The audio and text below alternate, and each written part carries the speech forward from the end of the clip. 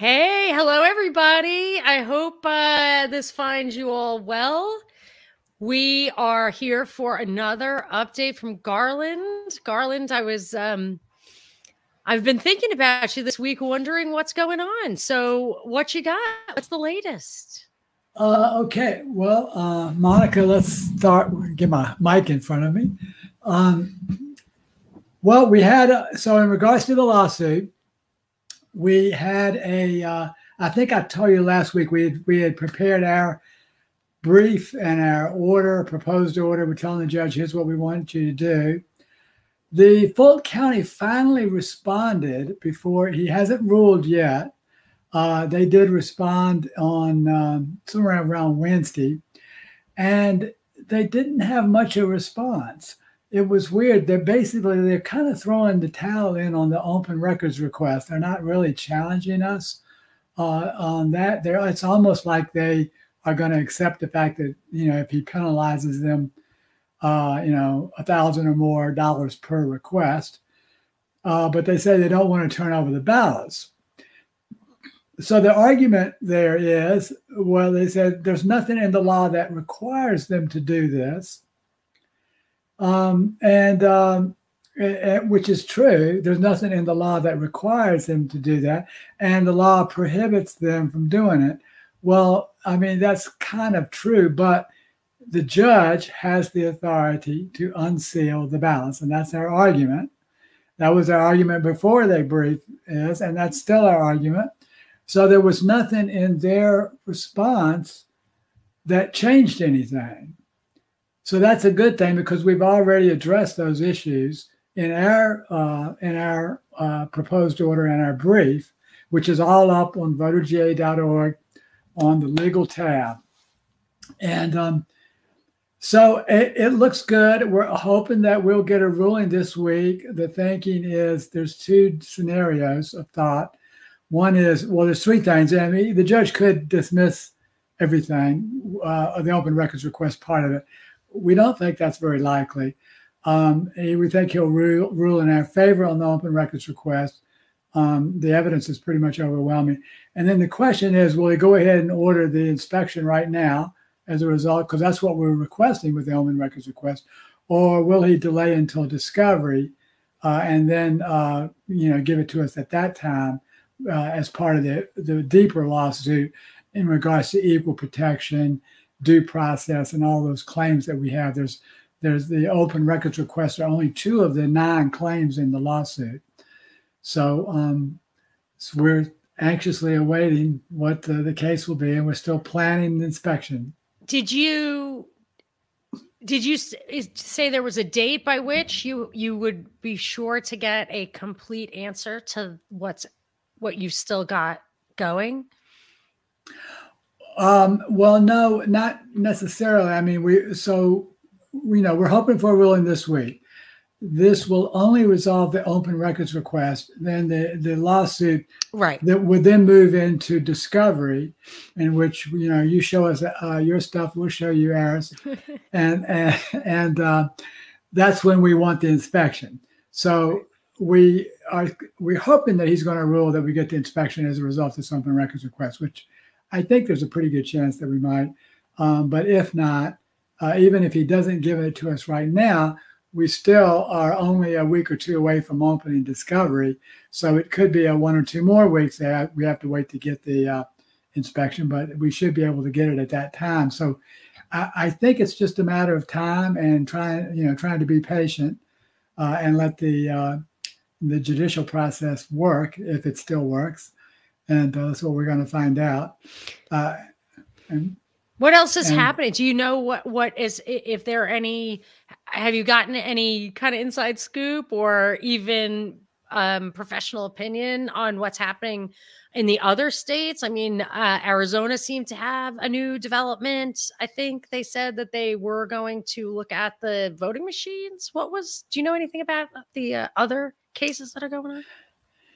Yes. In fact, that's where I was this weekend. We were working on. Really? I was worried about you when you said you were doing something. I was like, man, don't trust anyone.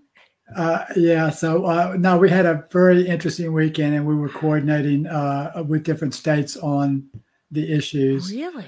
Yeah. So here's what I know about Arizona. They are, and I don't know everything about Arizona, but they have the Maricopa County is trying to use their own independent, their own no non-independent auditor to do the auditing in Arizona, and the state Senate is saying no, that's not acceptable. We want an auditor who's going to audit the ballots, and it's going to be of our choice. And they have basically they're kind of arguing about that. I expect the state Senate to win because it's obviously you don't want to. It's no credibility if you're auditing yourself. Yeah, right. So that's pretty crazy. So that's kind of what's happening in Arizona. The Arizona is looking very good. I think Georgia's looking good, and we've got some other states that are looking pretty good. I think that Michigan is looking good, which will be a little bit of a surprise. So what would be your highest aspiration here? What would be the crowning achievement of your life in the context of this election? if all your efforts come to the highest fruition possible, what will that look like? Now, are we talking about only in regards to the elections in terms yes. of highest achievement? Oh, okay. Yes. Okay. Yes. Okay. I'm sure I've actually had some interaction with your lovely daughter, and I know that you have higher achievements than these, but just in the context of what this is. Yeah. Need some improvements in the love life too. Yeah. There you go. Well, I'm sure that you are going to have your pick after you're the hero of Georgia. I don't know about that. We still got a long way to go. All right. Sorry, I was laughing so hard I forgot the question. Well, what's it going to look like if you are the big winner in this endeavor? So this is I think we're in for a long war. This year is going to be a war. We are in a war. It's a spiritual war as well as just a physical war and a mental war. So it's going to be tough, but I think that we will find either the ballots are counterfeit and they were enough to change the results, or we will find that the Dominion problems are deeper than what we anticipated. And I'm finding more and more evidence about that, even this weekend, as we went from state to state. We're kind of coordinating and looking at what happened in other states, and we're seeing this pattern that pretty much everybody already knows about. But we're kind of filling in the blanks and getting more details, and we're seeing that, it happened the same way in every state, and we're getting more and more evidence that corroborates each other across state boundaries. So it's pretty interesting, but we still got more to collect and more to go. But I think that ultimately we're going to show that Georgia electoral votes were not given to the right candidate. And I think we're going to see that in a couple other states as well. And then that's going to raise some very interesting constitutional questions and historic questions that maybe we've never been down this path before in American history.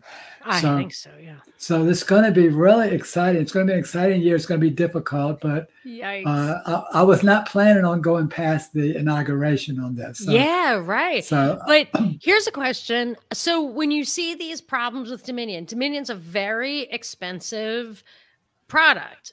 Now, the way that we bought it was in particular, yes. Right. Okay. So there's different ways of looking at that. It's either that they Solyndra,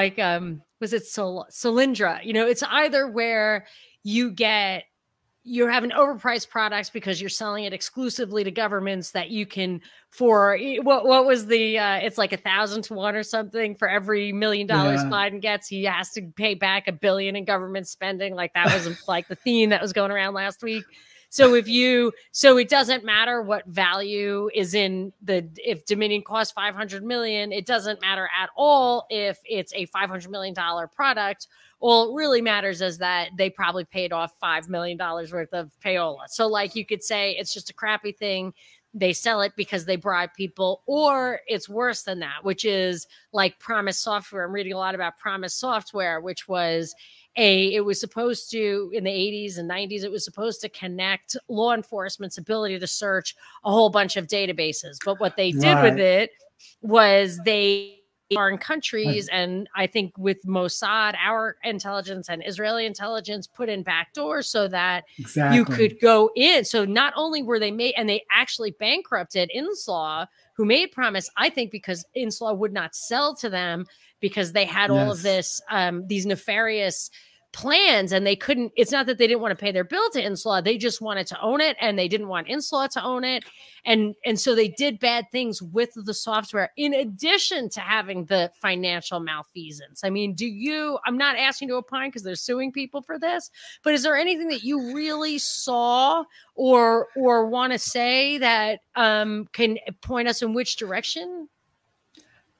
So you're trying to get me sued, right? I do not want you sued. I'm going to ask you, in your opinion, in your gut, in your heart of hearts, if you were to give me a book on Promise, or if you were to give me a book on Solyndra, which book would you hand me?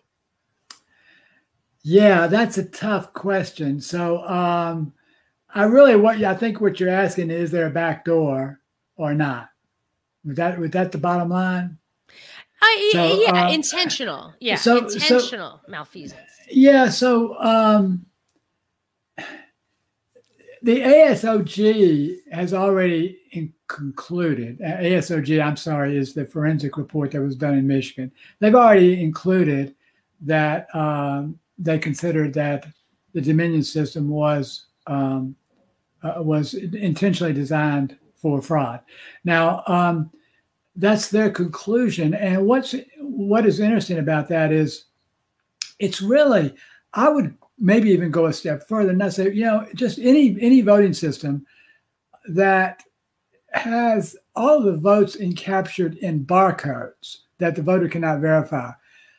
You have to really ask a serious question. Was that done for any reason other than committing fraud?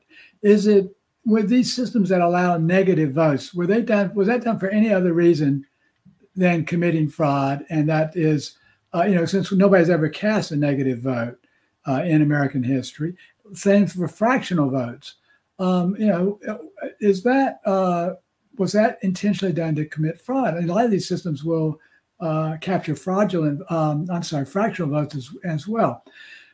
So I'm finding more and more information about the fact that the system is exposed. I think more than I had originally anticipated. So it's even worse. So I've been saying it's bad. Now I'm finding out, well, maybe it's even worse than I was saying. So, but I think more and more of this will come out as evidence in the court cases that are pending, and we're gonna, it's gonna raise that a very good question. I would have to think that, in my opinion, I think ASOG makes a very, very good case, but I think it's broader than just one vendor. Oh, wow!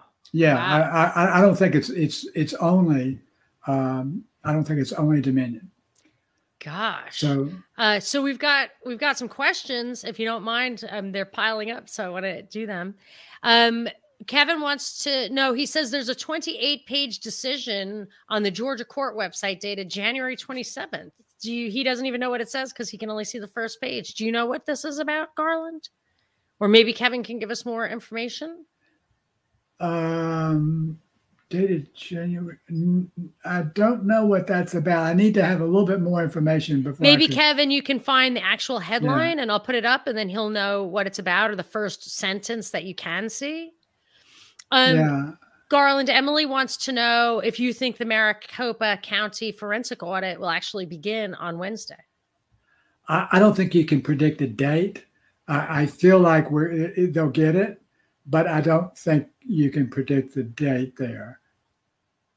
Are you aware that maybe you mentioned this, but that it's not just the main characters that we've been hearing about, Arizona, Nevada, Pennsylvania, Michigan, and Georgia, but up to 16 states that may want to revisit? I have not heard 16. I know the big six.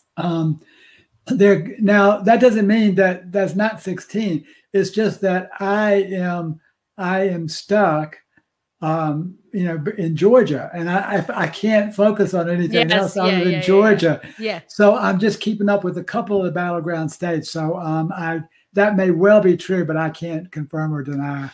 So I just don't know.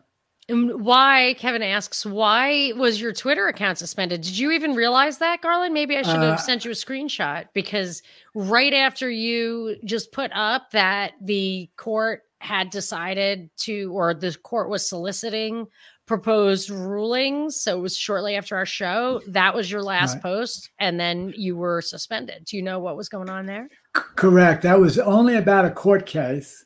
So Twitter is, as you know, a totally corrupt social media platform, and I had nothing to do with anything other than a court case, and they suspended the account, and they were going to let me in if I give Google my personal cell phone number.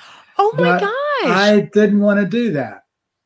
So that's so weird, because we were getting reports that Facebook is requiring driver's license numbers to get your account unlocked. Yeah. And I'm, sorry, I'm not doing that. So I will move to Telegram. And we might shut down our Facebook and Twitter accounts. Facebook too, huh? Yeah. Well, I had one post blocked on Facebook. Which was again, and that was not nothing, right? Nothing. It was nothing. It was just, it had to do with election integrity. So the social media platforms, we're talking about Google, YouTube, Twitter, and Facebook, most of which were CIA funded. They're blocking election integrity posts. They don't want to tell the people that there was problems with this election, and it was very likely fraud. They're trying to keep that from the American public, and they're not going to be able to do it, because more and more folks are going to find more and more avenues, and all of the truth will come out this year, and we will know what really happened. I mean, they're calling people racist who mention fraud. They're really going over the top, trying to get people not to be afraid to even talk about this. Well, see, that's crazy stuff. But see, the thing is, we can't repeat their arguments. This is the classic Fox News thing. They go out and say, well, we're the different news media, but yet they're poly-parroting the same garbage arguments, like you're saying, Binkley, with everybody's a racist, this, that, and the other. Well, why don't you just forget about what they're saying and talk about how the election was actually potentially stolen, or not, or not? Argue against it in a way that doesn't just call people names. Exactly. Argue it against it with facts. I would love that. At least we're talking about what really happened or didn't happen, and everybody deserves to know the truth, regardless of who won. There's a cover up, and people are too wise for that. If you want to, the chat that we're looking at, because I just dodged getting suspended from Twitter, I'm sure, because I had a post up about Ashley Babbitt. I didn't even think her killing was real. And there were really robust conversation where people were like, that's bullshit. That's bullshit. So Binkley and I were talking. I was like, I should probably take that down right now. And I did. And by the end of the day, the purge had begun. I've lost 1,000 Twitter followers. So one thing that we're looking at is a chat thing, which I think is more like Twitter than Telegram, but it's Mastodon. So if Voter GA wanted to start something like that, I would offer, if there are costs to hosting it and or whatever, I would pay for that. Like, I will donate that if you're interested in that platform. As I figure out how it works and what we're going to do, I'll just let you know. And if you want to piggyback on that work, I'm happy to do that. And then and then we can tell these people that that's where we can talk, because I try to go to your Facebook stuff, Voter GA, because I feel like that's where people are chatting, but I'm happy to let that go away. I only go there for you. Yeah. Thanks. Well, there are, ironically, it was the same post that you got blocked on. I mentioned something about Ashley Babbitt. And we had different opinions. Right. You thought that the official narrative was true. And you were just highlighting that, and I was saying something different. It's weird. Just she was lightning rod, I guess. Yeah. So, Jack, what was ironic about that was I was actually in the same post condemned vandalism, occupation of government buildings, all of that. I condemned in the post, but I mentioned her, out of respect for election integrity and the issue, the fact that she died because of that. And that was too much for them to take. Yeah. So, and that was their story. Like, that was the official story. You weren't even peddling a conspiracy theory. You weren't inciting anything. Really weird. Okay. So Jack wanted to know if you think this will change the Senate results, but you don't know where this is going to go, right? Well, there is something. Yes. Isn't there a challenge? Yeah, you mentioned that last week. That was my last teaser. Yeah. And do tell. I thought that we were going to be able to talk about that today, but it's not quite announced yet. But a Senate challenge was filed in Georgia, and the Senate races are going to be challenged. And we'll be able, as soon as they announce this, I'll be able to go through all the details. But it has not been announced anywhere yet, so you've heard it first again here on Monica Perez. Wow. Well, we are getting all the inside scoop before it breaks. So let's see what people want to know. They want to know about the auditors. Are there auditors that you feel like you have people you can trust waiting in the wings, right? Yeah. So we don't want to say in advance who our auditors would be. So let's go back and talk about the forensics. There's a forensics audit. We want a visual inspection. The concept behind what we want is to have multiple ways to verify the same thing. So we want to have a visual inspection. We want to have a forensic inspection. We want to get the Dominion ballot images, which we're finding out are lower and lower quality as we didn't anticipate. And we want to get the Dominion election reports. Those are the four things that we want. So we don't want to tip our hat as to who we may or may not do on forensic audit, but you could probably expect that we certainly want to honor the Senate's request if people know what the Senate's request is. And then we certainly would want to try to audit that, and we might have a second opinion on forensic audits. There simply is not that many people around who can audit ballots and images and that sort of thing. So you're very limited. So we'll try to have multiples, and we'll try to honor the Senate's request. And I think those who are familiar with that case will know what that means. Right. I'm trying to find here this. I have 4 Facebook pages. So he said that he put it on my thing. If your Facebook page is still open. Yeah, I just checked to see if we still had ours when you were saying that. Looking. We do. I'm trying to see, maybe put it there. Yeah, I think. I can't say I'm really great at Facebook, Kevin. I'm sorry. I haven't kept up with the latest bells and whistles. So I don't know which court it is. I don't know if it's a federal court or state court. It wasn't related to our case, but there's an ongoing federal case that is. They're basically saying that the Dominion machines are as unconstitutional and should be banned as our own machines, and the evidence is strong and solid for that.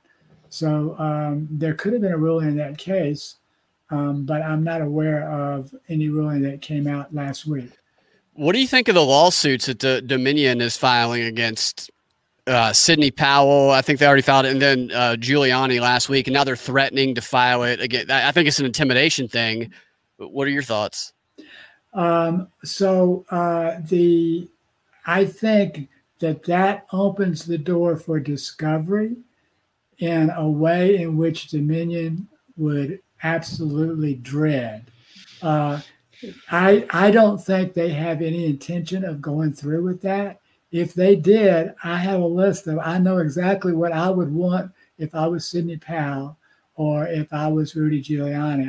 I know that they have a list a mile long that they would probably be handing over back to Dominion and say, we want you to preserve all this evidence.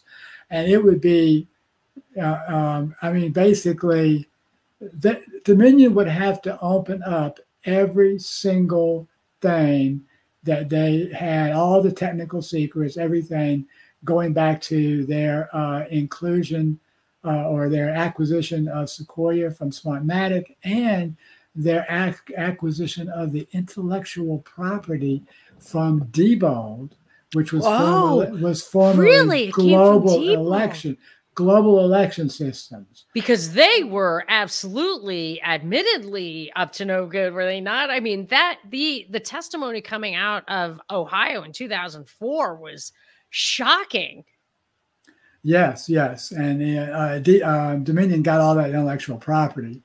So if people have never seen this YouTube video, and it looked completely authentic to me, do you not agree, Garland, where there was a Diebold tech who was in a suit, he's at court, he was telling the judge that, was it Republicans? He said that they had come to him to try to ask him to manipulate some of the results in a few key counties in Ohio in 2004. Is that right? Or was that the Florida one? There were two. Well, I think the one that immediately comes to mind is Clint Curtis in Florida. His testimony was that he was approached by Tom Feeney, who was at that time, I believe, the Senate Majority Leader or the House Majority Leader in Florida. I can't remember which. Somebody will find out for us. But he was a Majority Leader in the state legislature. And he had approached, according to Clint's testimony, Clint said he was approached to flip some votes, and he did that. He said it was very easy. And that was his testimony to U.S. Congress. Okay, because I saw a different one that the guy said he refused, and he lost his job basically, but they did it anyway. And then I did see somebody talking about an analysis where they said something about like a kingpin flipping in Ohio, where Kerry was in the lead, exit polls were very clear, and then all of a sudden Bush was in the lead by the exact same amount. Like literally it was flipped in the background, but that wasn't somebody testifying. That was somebody analyzing it. But I remember both Ohio and Florida had those kind of problems. And I thought they were all Diebold machines. And I can't believe it's the same. Now that makes me think that the book I want to read is about Promise and not Solyndra. Yes. Well, you're right. And Ohio was, of course, they were Diebold, as you were saying, Monica, and the chairman of Diebold was Wally Odell, and he promised to deliver the votes of Ohio to the George W. Bush campaign, and he did exactly that. Yeah, it was definitely a Republican thing. So when people think that the cheating is just on one side, it's absolutely not true. Now, most people, whatever side they're on, they think the cheating is on the other side, but it's definitely all the cheating.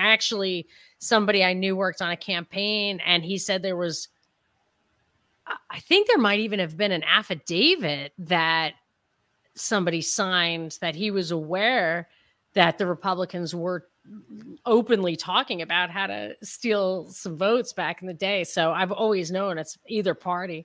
So Jack, Jack says, and most of it has been the Republicans cheating. This time, I think maybe we have the Democrats. So for sure. But go ahead. I always think it's the Democrats, but there's too much evidence that it's the Republicans also. Yeah, so exactly. It's a bipartisan corruption. Can't deny it. I mean, whatever. So Jack says, did you hear this? That they're saying Giuliani's team manipulated the video. Is he talking about the one with the table, with the skirted table? So 60 Minutes did a piece. They brought Gabe Sterling on. Oh. And they did. You're going to see a lot more about this from me in the very, very near future. I've gone now through point by point on the 60 Minutes segment to explain what's false. So I'm glad Jack brought this up so we can talk about it in advance. So let's talk about a couple of the things that were wrong. So the first thing that 60 Minutes didn't tell their viewers was the fact that this room was curved. And I was there. I know I was the observer. I didn't see Gabe Sterling there at any time. And you can't see around the corner. So you can't see around the corner because it's curved. So they stuck the monitors in the left-hand corner of the room, back as far out of their visual sight range that you could get from the room. And then this skirted table was around on the other side. So the first problem was, but they didn't tell anybody about the curvature of the room, which is a violation of Georgia law. Everything should be in the public and be able to see that. But then Gabe Sterling says the table was in plain sight. Well, no, it wasn't. It was not in plain sight. Not from the monitors. It might be if you were standing in front of it, it was in plain sight. That's the first problem. Second problem was 60 Minutes didn't say that skirted tables violate Georgia law as well. So that we got 212406, 212483B. You can look these up, but of course 60 Minutes didn't want to do that. They just wanted to give Gabe Sterling an excuse to do his thing. So they also didn't talk about the fact that the elections, there were sworn affidavits from the monitors who said that the announcement came and that they were ending scanning for the night. And then they never even mentioned that those sworn affidavits existed. So 60 Minutes withheld that. 60 Minutes withheld that information from their listeners. That's outrageous. Which apparently in intent to intentionally deceive them. We don't know, but the facts are they withheld the information. That's crazy. That's just crazy. It's journalistic. Well, it gets worse. They also withheld the fact that it was illegal to scan those ballots after the monitors had left. 212492 or 93 requires them to give notice for the monitors. If they told the monitors leave and then they changed their mind, then they should have called the monitors back and not started until they were done. So that's another violation of Georgia law. Of course, 60 Minutes didn't mention that either, nor did Gabe Sterling, who was on there. So this goes deeper and deeper. But the other thing they didn't really talk too much about was the fact that the scanning of the ballots continued with the same ballots. They would scan one, pick up that stack, scan it again. And they tried to palm this off as it was rejected. Usually scanners reject it immediately. They don't reject it after you run a batch. That's the first problem. And then the other problem, even if they did, you didn't see anybody having a problem with the scanner. They just picked them up, took them, and scanned them again, handed them off to somebody else, scanned them again. Of course, 60 Minutes didn't want to mention that fact to their listeners either. So that's some of the things. Of course, and Gabe Sterling didn't want to mention any of that as well. That's just the kind of deceit that exists in the news media, and really, it's also coming from the Secretary of State's office. So they colluded right to keep this story going. That there's nothing there. There is no fraud. So when people talk about conspiracy theories, obviously there's collusion. That's a conspiracy there. This is a coordinated effort. The question is really, it really gets to who, like at what, and it demonstrates without actually having to answer any of the questions. What you're seeing with your own eyes demonstrates that there's collusion, a cover up, intentional action. You can speculate as to who's behind it, but we can see the evidence of our own eyes that there is malfeasance. Yeah, you can't believe your own eyes. Yeah, and I'm not even saying like in this election, let's battle the steal. I'm saying if it's happening now, it happens, and we need to face that, and we need to get serious about where what we will tolerate. So I just that you're going to keep going with these cases. I think we simply must get a resolution, or the other hand, that they will not follow any kind of process, in which case it'll just be another domino to fall when people realize that we are in a post-constitutional world. Absolutely. But there was one piece of information, Monica, that we learned in 60 Minutes, which what I thought was very, very interesting. And they admitted, Gabe Sterling admitted that it was not Fulton County. It was not those 4 people that decided to count those ballots. It wasn't even the elections director of Fulton County that told them to start their scanning back. It was actually the Secretary of State of Georgia, Brad Raffensperger, who ordered them to continue scanning the ballots, and that violated Georgia law. So they were operating under the instructions of the Secretary of State of Georgia, according to their own admission by the Secretary of State's voting system implementation manager. And I was literally watching CNN of course, they're in Atlanta. They were talking to Brad on the floor of one of those voting places that night. It was election night, and they were asking all sorts of questions, and he was just falling all over himself like these government guys do about the process and the integrity and the monitoring and all that kind of stuff. Like, there's no question, blah, blah, blah. That night, he was there on the scene and overseeing this stuff and making it very clear to everybody that he knew all the rules and everything was in place to make sure there was no hint of corruption, or it's just the buck definitely stops with him. Now, I can't imagine you can answer this, but Jack wonders if it's possible Dominion has some kind of leverage on those guys. And I mean, who knows? But you feel free to answer. For me, the leverage is, or else. Like, you do it this way or else. Like, you do it this way and you keep getting jobs like this, or you don't and you don't. I mean, I just feel like Catherine Bernard's experience is perfect. Like, we're going to tell you what to do. You can do it and everything will be great, or you cannot do it and things will be bad. But things will, you have no control other than either you do what we say, or you do not. Yeah. So akin to this question, another great question from Jack. So I'll pose it as a question. So what you have to ask yourself, what possible motive could Gabe Sterling and Brad Raffensperger have for her to have done what they've done? We'll take Brad, for example. We talked to him ahead of time and explained that here are the good systems, here are the bad systems, here's what you want to stay away from, here are some things you could do that would be better.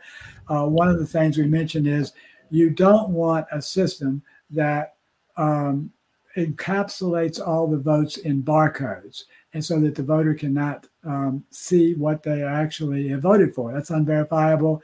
You want to avoid those types of systems. I mean, I personally told him that when we were sitting around a restaurant table, and with another gentleman, and so we outlined all this. And this was at the time he was not even Secretary of State. He hadn't even won the Republican primary, but he was in a runoff with David Ballot. So he knows what's good and what's bad. I explained, we need criteria in the request for proposal for things like verifiability, auditability, completeness of the ballot, clarity of the ballot. These are things that you should evaluate the vendors on. That kind of ignored that. Then you have the issue of the cost of the system. This is we were talking earlier, the most expensive possible thing they could have configured to meet the needs of Georgia voters, which it doesn't even meet the needs. Right.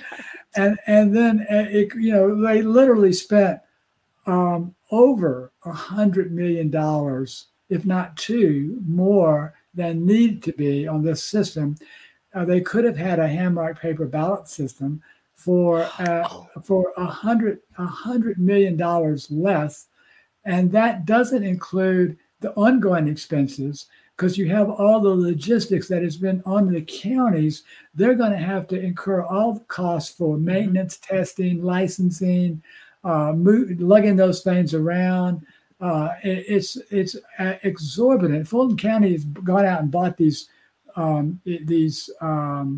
big cabinets that cost thousands of dollars each, and they only hold like 2 machines. So it's just taxpayer money has been spent down the kazoo for a system that should have never been bought in the first place. So you have to ask the question, what motivated Brad Raffensperger to do this? And this is a follow-up, but I have 2 other things. One thing, his family is adamantly anti-Trump from everything I can find on the internet, and has been for a long time. I told you about his sister in the one show has like a secret account where she's done nothing but tweet anti-Trump stuff for the past 4 years, and that he's not like a Georgia boy. He's kind of presented as someone who kind of comes from around here. He grew up in Canada, went to college in Canada, then he moved to Georgia years later, where he was in I can't remember the county he was in where he first got started in politics here, but he just seems like a transplant with a purpose to me. Well, very interesting. And Binkley, this is what I love about you. You do all this research and you come up with stuff that I did not know. So even though I probably known him longer than you have, but I didn't know several of the things that you just mentioned. So that's great information. Could run deep.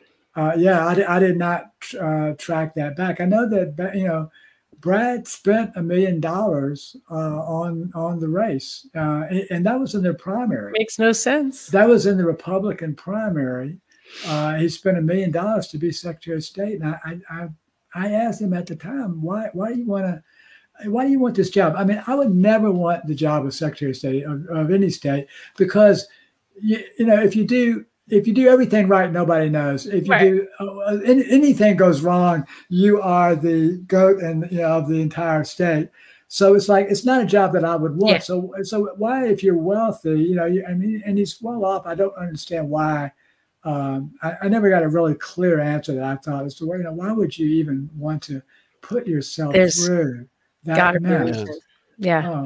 I'm wondering a couple of things. One is, I remember when Ron Paul was robbed of his, I don't know if they were, it's certainly county-wide votes. I remember in Maine specifically, there were really tiny places that had a very small number, like less than 10 people. That was the number that registered in the count for Maine. Of however they count votes, however they consolidate votes, whatever the subunit is. So every single person who voted was in the room when they uploaded the number of votes. And then when you saw the tally at the end of the day, those people said that isn't the number. We're still all sitting here. Like they just camped out for a day. Like it was something like that.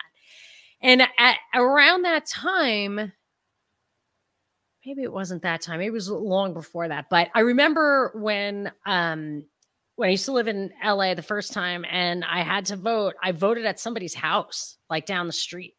They literally wow. Just had, so you voted at somebody's house, and there were so many of those that this was in LA, or a kind of suburby part of LA.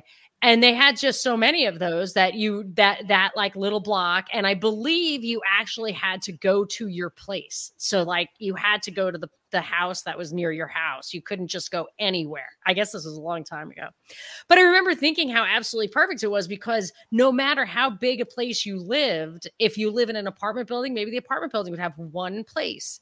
And then everybody there could just like kind of be there at midnight when the votes were counted, and they could be like, okay, your number is 97. And here's the spreadsheet that's on that live URL. And you can just always make sure it's 97. It can never change. And we all know it's 97.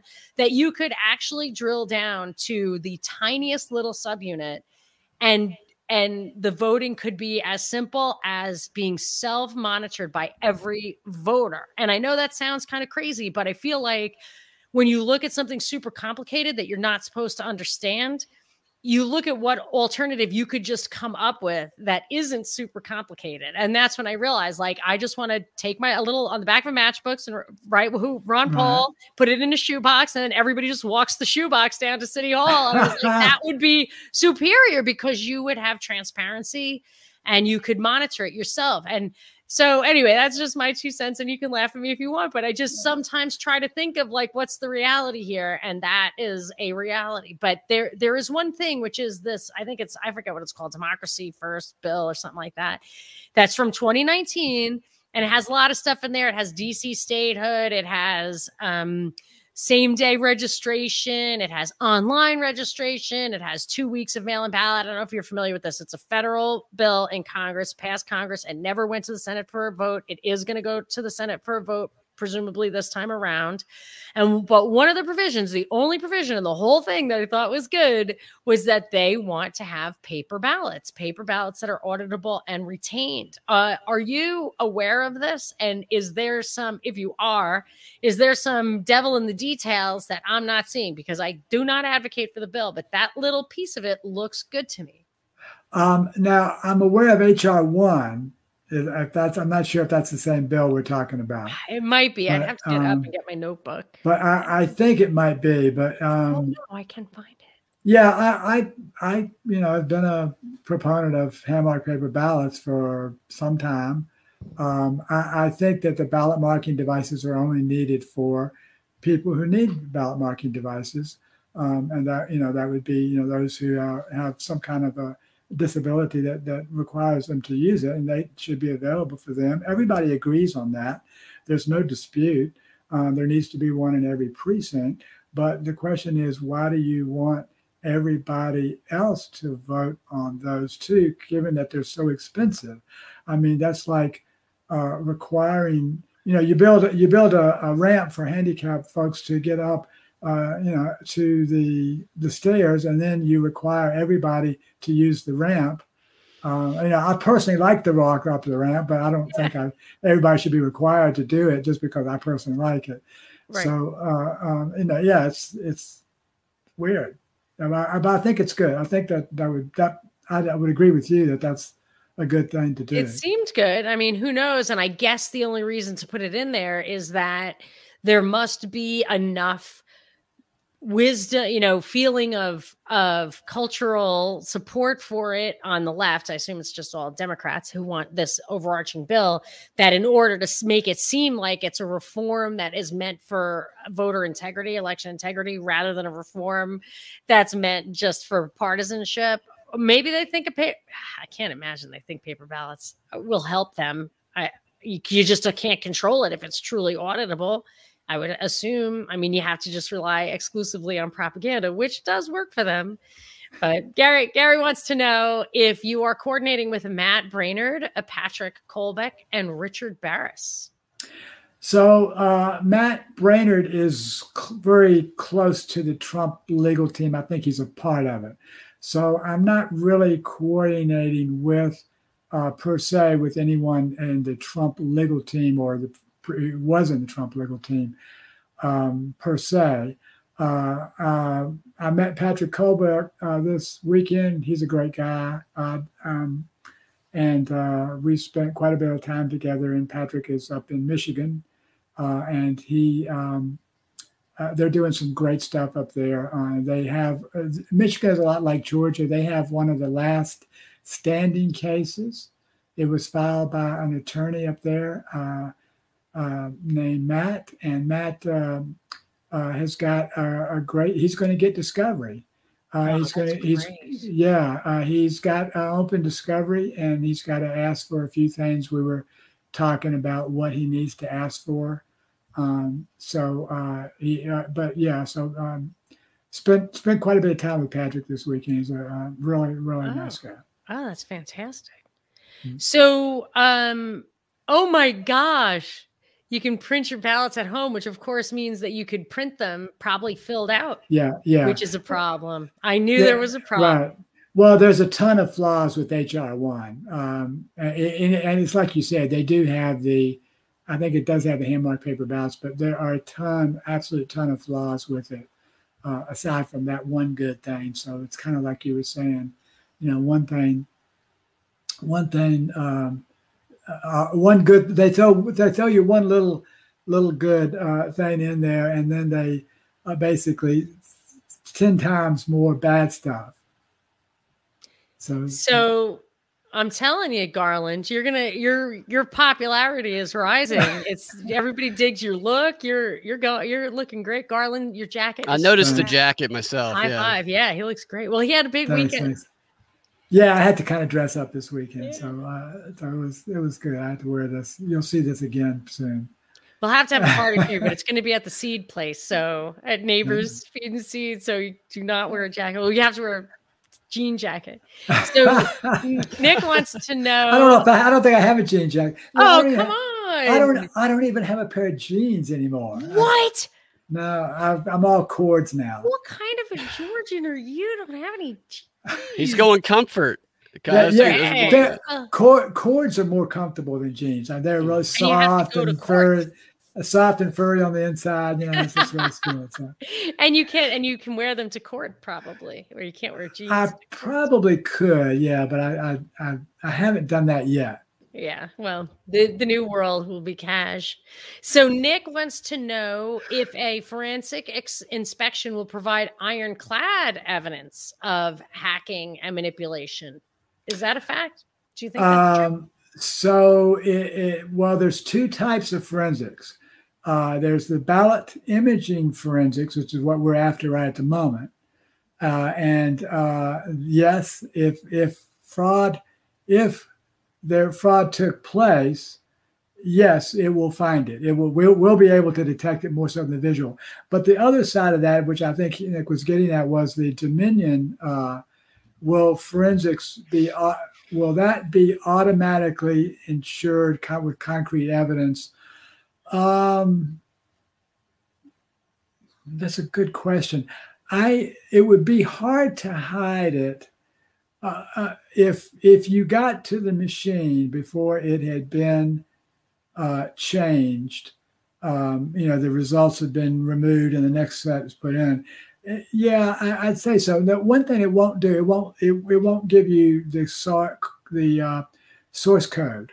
So for the voting system. So if there could be something embedded on there, the forensics couldn't detect that, but it could detect so many other things that would lead you to believe that the whatever the virus you had was based on all these symptoms. Yeah. That the malware could show itself in lots of other forms that the forensics would be able to detect. So I would say that you would get concrete evidence out of there, concrete forensics. You might be able to trick the forensics, but I don't really think so. It would be too obvious. So I'd say it would be pretty concrete. So do you think that it's possible that they can just wipe it like they did in Antrim? I don't know Antrim. I know the Kennesaw story. Is that the same thing? Yeah. So I found out a lot about the Antrim story because we were concerned about that because it had the same characteristics as what our vote flip had up down in Ware County. However, it was even worse. So what I found out this weekend was that they're claiming up there that it was a user error. The Secretary of State, Jocelyn Benson, says this was a human error. Well, we actually sat down and I spent some time on this last night, in fact, and I walked through everything with some of the guys in Michigan, and we said, wait a minute, it's not a human error. It would have to have been three human errors three different human errors to build the scenario that they claim happened. And then that scenario still makes no sense because it could not have been a human error because all of the votes went to Joe Biden, and none of them. They took out of all the other buckets and put them in the Joe Biden bucket. Well, the human errors, right. which are, if there was a misalignment, we talked about this before, Monica, but, if Trump's vote went to Biden, Biden's votes would have probably gone to Jorgensen would have probably gone to a qualified write-in, and so on, or vice versa. It didn't happen that way. All the votes were taken out and put into Biden's bucket. So by that, we know that eliminates, I think, precinct misconfigurations and ballot definitions mismatches. And I think we're looking at pure malware up there. That's what, there are academics who are originally claimed that it was in fact human error, and they backed the Secretary of State. And these are some pretty smart guys. And they didn't have the evidence when they made that. So I think now that the evidence has come out, they're going to have some explaining to do. Yeah. Oh, I'd love to hear some explaining. I don't think we're going to get explaining, but. Explaining, yeah. Oh, my gosh. Sorry, saw Stella's comment. Yeah. What was the last one? There was one up there we didn't get to yet.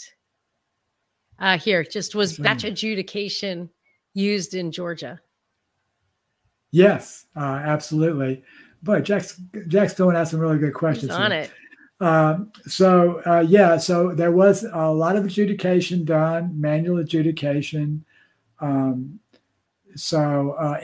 many counties, and they, by the way, I guess we should explain what adjudication is.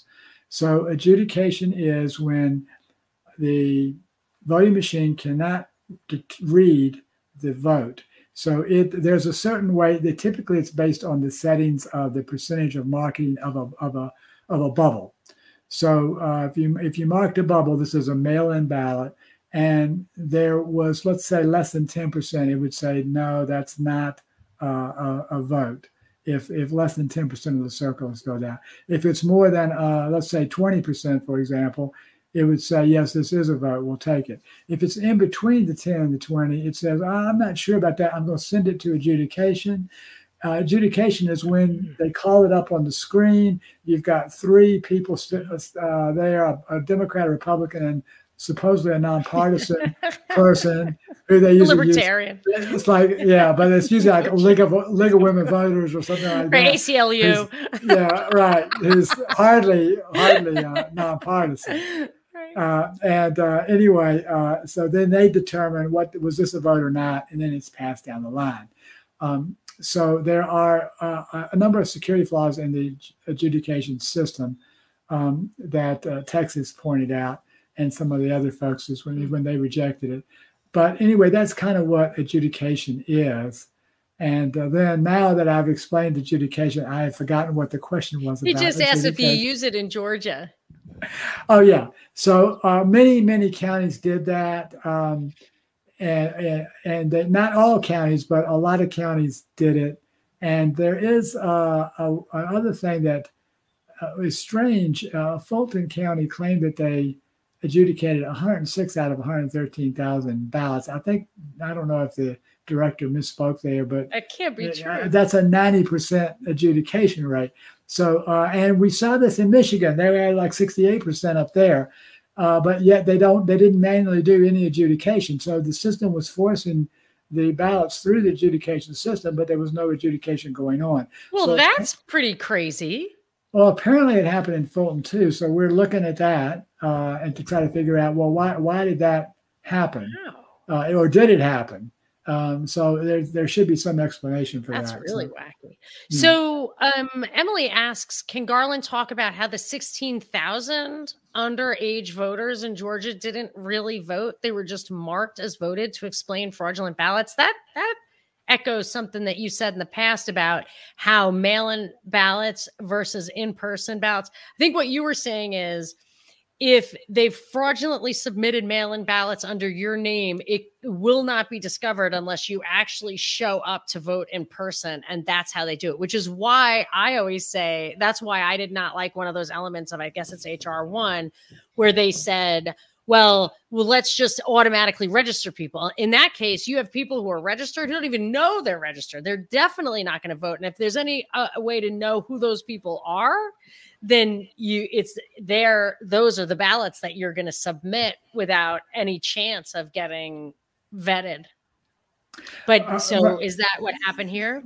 Well, I can't speak to the 16,000 underage voters itself. However, I can speak to the issue that I think that the question is getting to with Emily, and that is, I'll take Fulton County, for example, because I get this question a lot.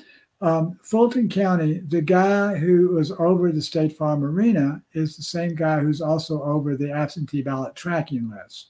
So that's a security breach, because if you wanted to inject fraudulent ballots during the mail-in ballot process and you controlled the absentee ballot list, you would just go in and find people who hadn't voted in a decade, usually not the underage, but you find people who hadn't voted in a decade and check them off as voted. And then as long as you check off an equal number of people compared to the number of votes that you wanted to inject, then you have, you can go completely under the radar.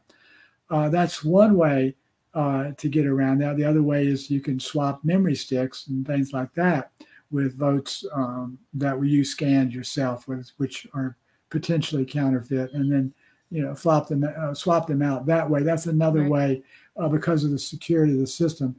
So that's a couple ways that it could, it could have happened. Kurt's asking, if the law says you can only adjudicate 1% or less, why did the votes not get thrown out or analyzed? But you're saying you're not sure that this really happened, right? Well, what I know Fulton didn't manually adjudicate 106,000 ballots in a day or two. I mean, that's what they're not set up for that. They only had two adjudication things going. So I don't think there's a Georgia law that says that you can only adjudicate 1% of the ballots. I might be wrong, but I don't recall ever seeing that, because they didn't even know what adjudication was when they passed House Bill 316. So I don't think that there is a law that for 1%, that limits adjudication to 1%. So in Cherokee, TGA 3 says, Garland, tomorrow I'm asking the Board of Elections in Cherokee to agree with me in my lawsuit about the absentee ballots being opened early. This must be something you're familiar with. Yeah, so that's Tim Adderholt, and he's Tim is holding Cherokee accountable up there, so we appreciate what he's doing. So so it's an interesting problem. One of the problems, I'm just going to explain the problem, and then I don't necessarily have a concrete solution for this, but one of the issues is that absentee ballots are stacked up, and then at Fulton County, they waited in days and days and then processed them. And Tim is trying to get them not to open them too early, because if you open them too early, they are subject to manipulation. So he's coming at it from that angle. But at the same time, what you want to avoid is the county elections from stacking up a whole bunch of ballots and then processing them for a week after the election. So what you want to do is require them, I think, to process all of their mail-in ballots up until Election Day with the Election Day results. So that way, the only thing they have left to process the next day is the mail-in ballots. Agreed. I always wondered why they didn't do that. And some counties do that. They don't have to be told. They don't need a law, but that's what they do, which is the right thing to do. Fulton, of course, did not do that. They stacked up and they were processing for a week. Yeah, and in Pennsylvania, didn't they say they could do it for like 2 or 3 weeks after the fact? I mean, there's no excuse for that. Pennsylvania, when we go fix the other states, we're all going to have to go to Pennsylvania. That's like that's the new hotbed of corruption in America right now. That's so weird. Anyway, so that's the kind of the argument. So the argument that the counties are going to make, they're going to say, well, if you want us to process all these ballots on time and not get them stacked up, then we're going to need to open the ballots earlier. Well, why not? That leaves an issue for some potential thought up there.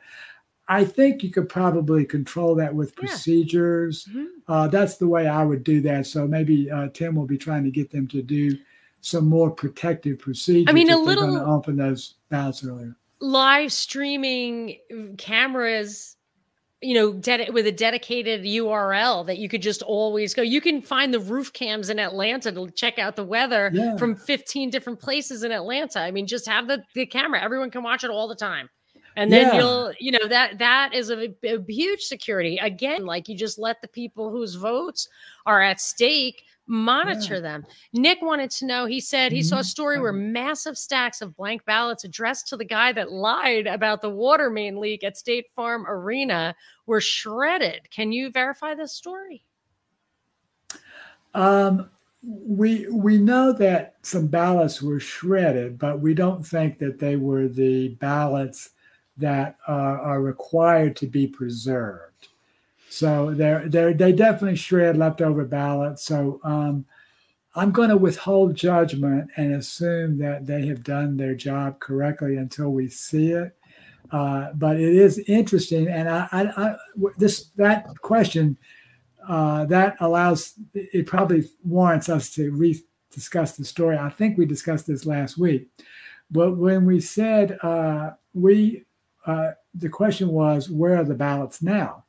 So we asked the court to preserve the ballots, and the county attorney explained to the court that, well, under the normal procedure is they are turned over to the custody of the clerk of the court, which had been Fulton County Superior Court.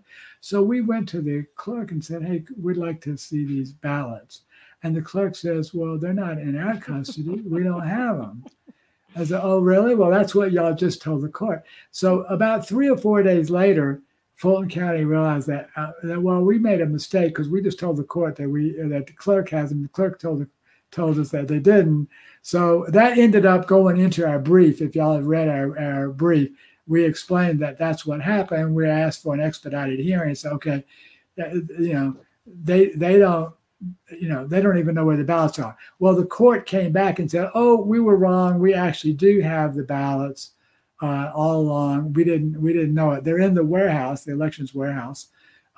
So the elections division still controls the ballots, but they are allegedly in the custody of the court. So, well, how can you ensure they're being protected if they're in your custody and you didn't even know where they were? So we put that in our brief and put this back to the judge. So I'm interested to hear what the judge is going to say about this when they rule. So it's kind of a shell game going with the ballots. Right. That is going to be interesting. That's the question of the hour. Stella wants to know how is it possible to rescan ballots? Why doesn't it just kick out? There's no marking, there's nothing to indicate a unique ballot. Oh, yeah. Great question.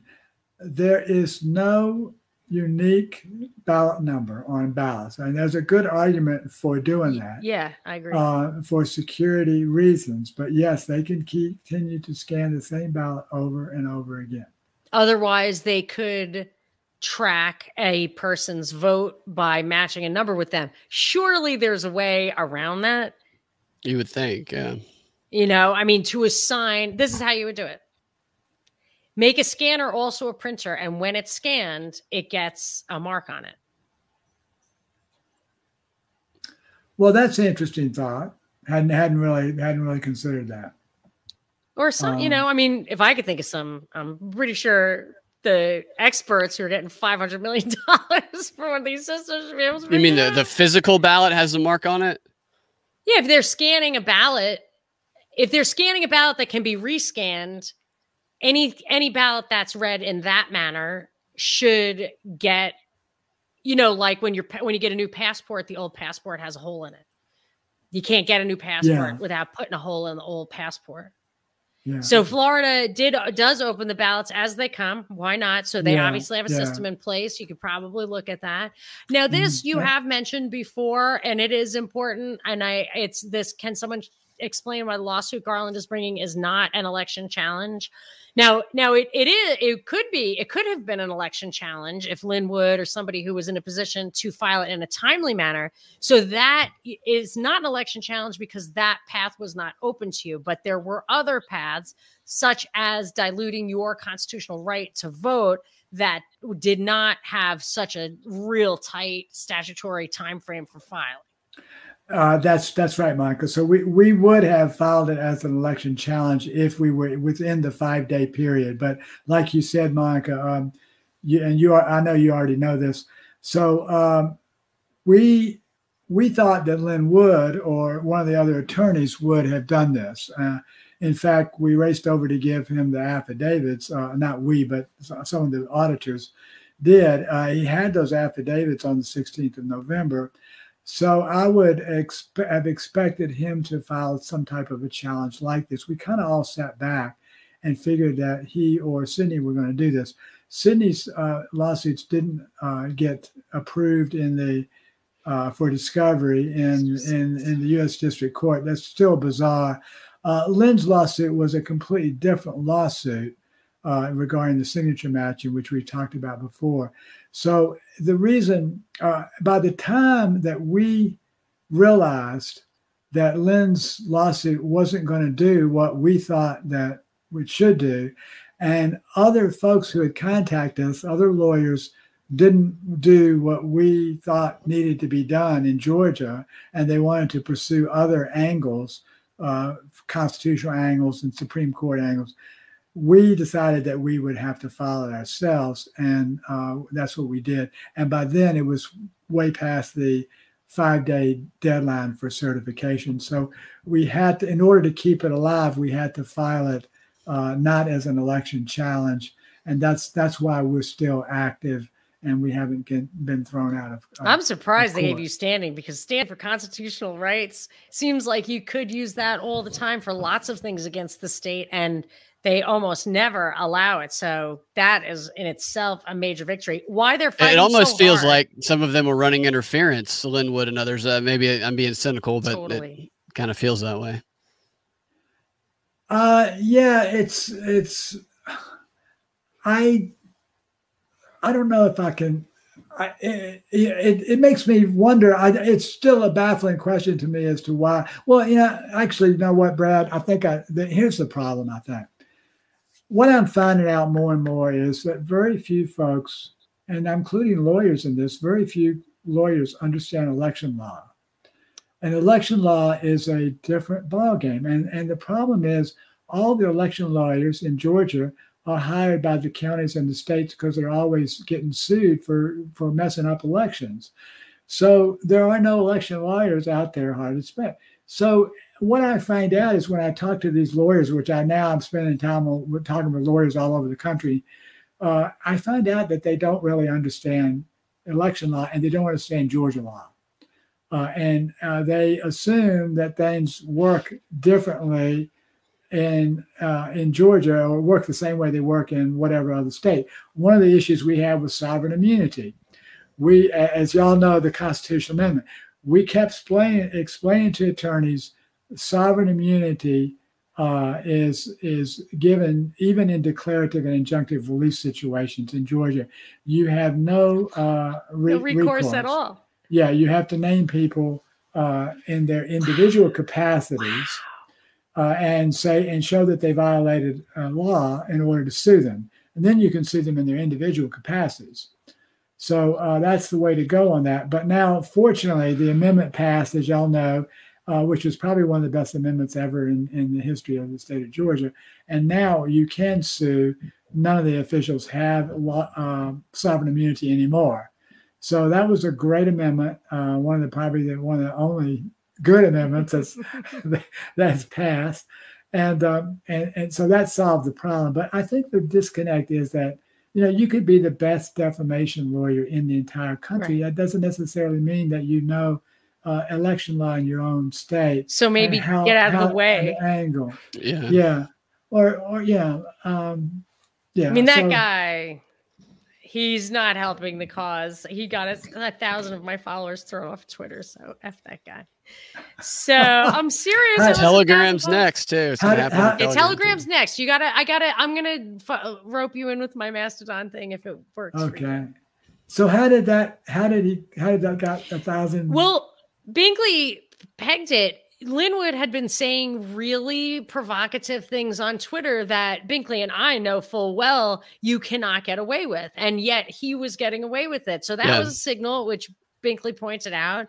People have been kicked off for far less than what he was talking about, hanging Pence on Twitter, and he was not getting kicked off. Right. People we knew. He was defaming people. He was getting, he was really as much closer to inciting actual violence against a specific individual than Pete Q had gotten thrown off for. We don't even know what Sam Tripoli got thrown off for. So we knew he was getting away with something he shouldn't have. And then because of that, we were on high alert. That's why when I put up the Ashley Babbitt thing, and it was so weird to me that it was staying there. I was like, I cannot believe I got 90 replies, which means not only was it staying there, but it was being circulated in a way that Twitter doesn't normally facilitate. And that's when I took it down and I was like, the hammer, the axe is about to fall. And it fell that very day.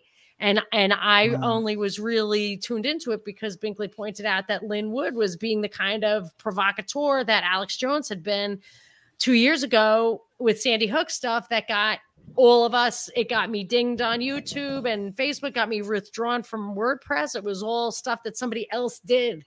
And it smacked of that. But I'm a little cynical. Wow. A little cynical there. So he's doing the same thing on Telegram now.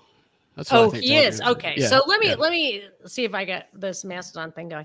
Any opinion on any election integrity bills being considered by the state legislature? Ralston has said publicly he does not really support rolling back no excuse absentee ballots. Will reform pass? Well, you're not opposed to absentee ballots, right? Right. I'm not opposed to it at all. There are certain aspects of it that Raffensperger should not have implemented. One of those is drop boxes. That increases the chances of ballot harvesting. We know, for example, that in fact that did happen with people stuffed the ballot boxes. Then you can't get the videos.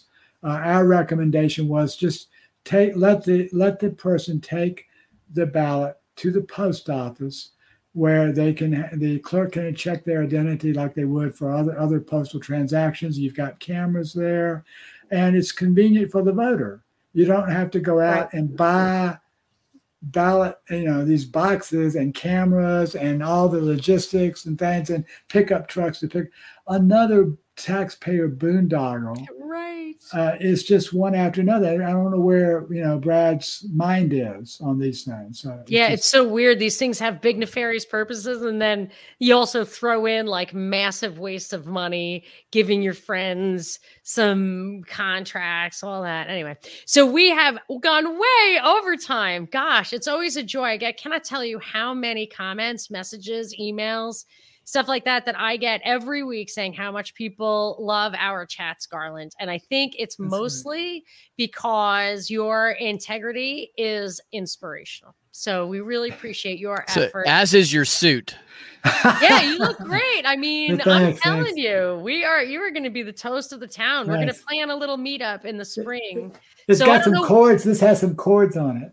Oh, does it really? Yeah, it's half leather, half quartz. I know. Wow, that is sharp. Kat Douglas was saying that you can definitely dress cord up, so don't be so short on that front.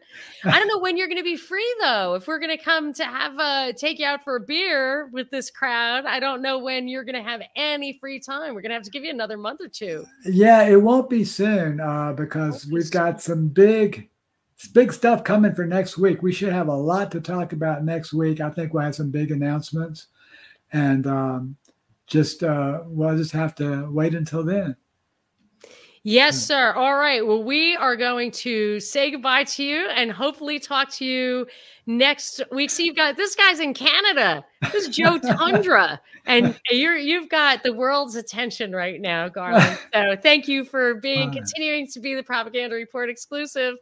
And we will talk to you next week. Okay. Thank you, Monica. Thank you, Binkley. Thanks everybody. Take care. Bye-bye. See y'all later.